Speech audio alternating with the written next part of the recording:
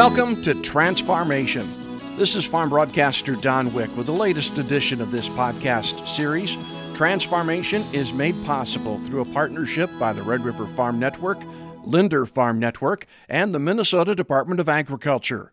Volatile markets and high input costs are certainly part of the story right now. We're visiting with Kurt Burns, a farmer and crop consultant at Stuart, Minnesota. His company is CB Agronomics. Kurt, as you talk to farmers this spring, what's keeping them up at night? Right now, Don, I would say the availability of inputs. Even though guys have put down dollars for herbicides and seed and parts and supplies, it's the availability of getting these products to us so that we can go about our ways of spring planting of 2022. Right now, I've been hearing issues with new machinery, not having full parts on new machinery, and farmers not being able to buy or get the machinery on their farm that they've purchased, and because of delays in parts and just the anxiety of cost. There's some growers out there that didn't have as good a crop in 2021, and right now the dollars just keep on flowing out, even though with high commodity prices. We're just dealing with a lot more dollars and a lot more risk right now. I guess this is going to be one of these years where growers are going to need that plan A, plan B, and maybe even a plan C. That is correct, Don. I would say right now, if they've got things scheduled on their paper right now of saying, hey, this farm is going to be this crop, we may be switching this plan as we go here because of availability of inputs, along with making decisions of where the commodity prices are at. Do you see this the issue of product shortages and such being with us as we even look beyond 2022 and into 23 and such?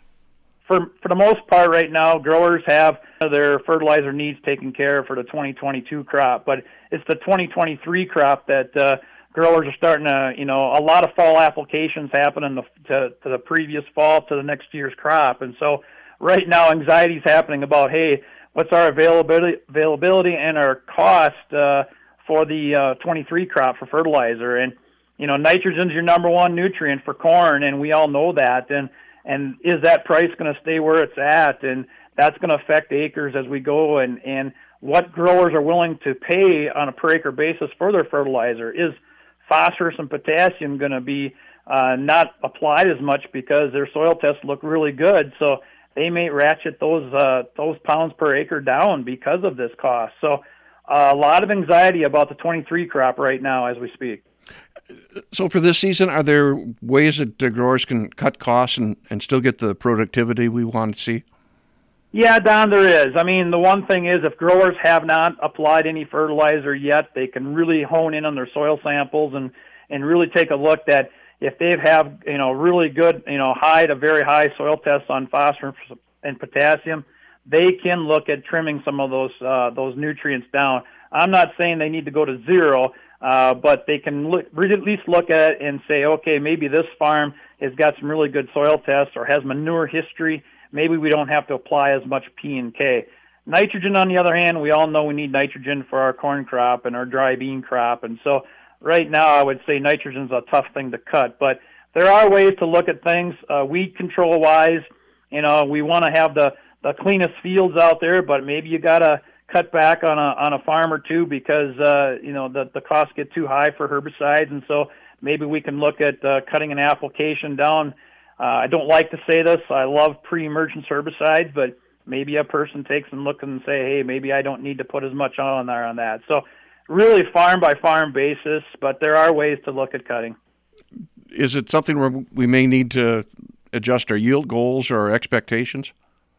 Right now, Don, it's always been about yield. We all know that. I would say that yield has always been in the back of a producer's mind. That's why we do this. We really don't want to try to cut our yield potential. It's just like we can be on the dry side right now, and all of a sudden we start getting rain to the production season, and we have maximum yield potential. So at this point, I do not like to cut expectations. Maybe there's certain farms that show a history of not having production that maybe you can do a little cutting on them. But I generally, as an advisor, I really don't like to cut anything that's going to maybe potentially hurt yield because it's still all about bushels per acre. And the way these input costs have gone up, we're talking some real dollars when we're looking at what we're putting together for this upcoming season here, Kurt. That's right, Don. I mean, you want to have maximum yield potential because all of a sudden you do some cutting and it maybe takes 20 bushels an acre off on corn and 10 on soybeans, and all of a sudden, oh my goodness, I don't have enough dollars here to pay for the input costs I have, and land rents go up, obviously the price of land going up. I mean, everything's escalating, and so you need bushels per acre, and so I have a hard time looking at cutting at production, anything that would actually cut production. We got to try to get as maximum as we can. I think maybe an outsider looks at these commodity prices and everything looks pretty rosy, but these margins are going to be pretty tight. That's right, Don. We're just dealing with more dollars per acre is what we are. We've turned that bar, and we just keep on raising that bar, and it's just more dollars. You've been doing this obviously for a long time, Kurt. There's so many things that we're dealing with that are beyond our control. We really haven't seen a situation like this before.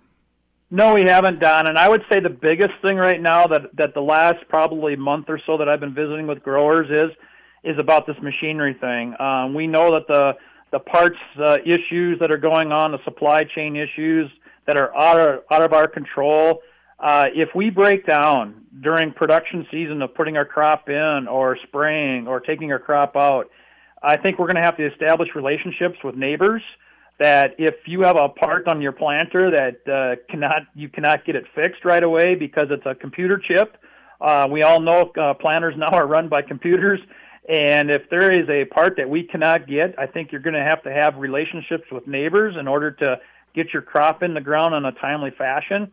I know 35 years ago when I was in college at the U of M, they were teaching us that you were worth $10,000 an hour planting your crop. Well, look at now, since 35 years ago, you're probably worth $100,000 an hour putting your crop in. And so timing is everything in agriculture, and of getting things done on time to achieve maximum yield. And so with this supply chain issue with machinery and parts, and something happens to you, you're going to have a plan B or a C to try to get your crop in the ground, and that may be working with neighbors that you generally haven't worked with. So communication is going to be the number one thing again. Kurt, you're used to advising growers on what to do with their fertilizer needs, or what kind of weed killer they should be looking at, those kind of things. But you kind of take on a different role in an environment like this. That's right, you do. And I think a lot of times when you visit with growers in their shop or their kitchen table, you may talk agronomy or markets for a half an hour or an hour, and now that extra hour you talk about the anxiety of how things are going to get done. And labor now, we all know in every sector of the world, labor is such an issue, and especially in agriculture, you're hearing about labor at the fertilizer dealers and at the grain storage facilities, and the shortage of labor and people moving back and forth because of wages. And right now that anxiety just keeps on building. Hey, I've got 1,000 acres of corn. I need the fertilizer to be spread this spring. And is that co-op or that fertilizer dealer going to be able to get it done? Are they going to be short of labor? And they may have the trucks and the floaters to get the work done, but they may not have people to run them. And that's all builds. And so then you talk about this at the shop or in the kitchen table, and it's more like being a counselor than rather an agronomy person because of the anxiety that just keeps on building in the farm families. There's obviously stress out there. Is there room for optimism as well? Are you seeing some of that, Kurt? Oh, yeah, Don, there's always room for optimism. I've always been a person about, the glass is always half full. And I think that I think everybody out in the countryside are people of faith. And I think we have our faith and that we know that we're going to be taken care of, and that there's always optimism. That's a farmer's dream every spring, that you're planting your best crop. I don't care if you farm for 5 years or 55 years, you're always going to plant your best crop that spring. And so you've always got that optimism. And so, yeah, there is room for that. We know we've got good prices, and things do work out. You just may have to, that curveball may be thrown at you a lot more than it has been in the past. And so you're going to have to react to that a little differently. And you're going to may have to work with neighbors that you haven't been used to working with because of things. And so those are changes that are hard to come by sometimes because we're all independent business people. But at the same time, I think we have to know that we have to work together also. Our thanks to Kurt Burns from CB Agronomics at Stewart, Minnesota. Funding for this episode was provided by the USDA National Institute of Food and Agriculture. A reminder, you can hear all of our Transfarmation podcasts online at rrfn.com/transfarmation, or go to the Podcasts tab at linderfarmnetwork.com. Transfarmation also available on all the other places where you typically find podcasts, Google Play, iTunes, Spotify, and more. And as always, I'd like to remind you that help is available if you're dealing with a stressful situation. There's the Minnesota Farm and Rural Helpline, which is free and confidential and is available 24/7. All calls are answered by trained counselors. That helpline number is 833-600-2670, or you can text 898211. Information is also available at minnesotafarmstress.com. Until next time, I'm Don Wick.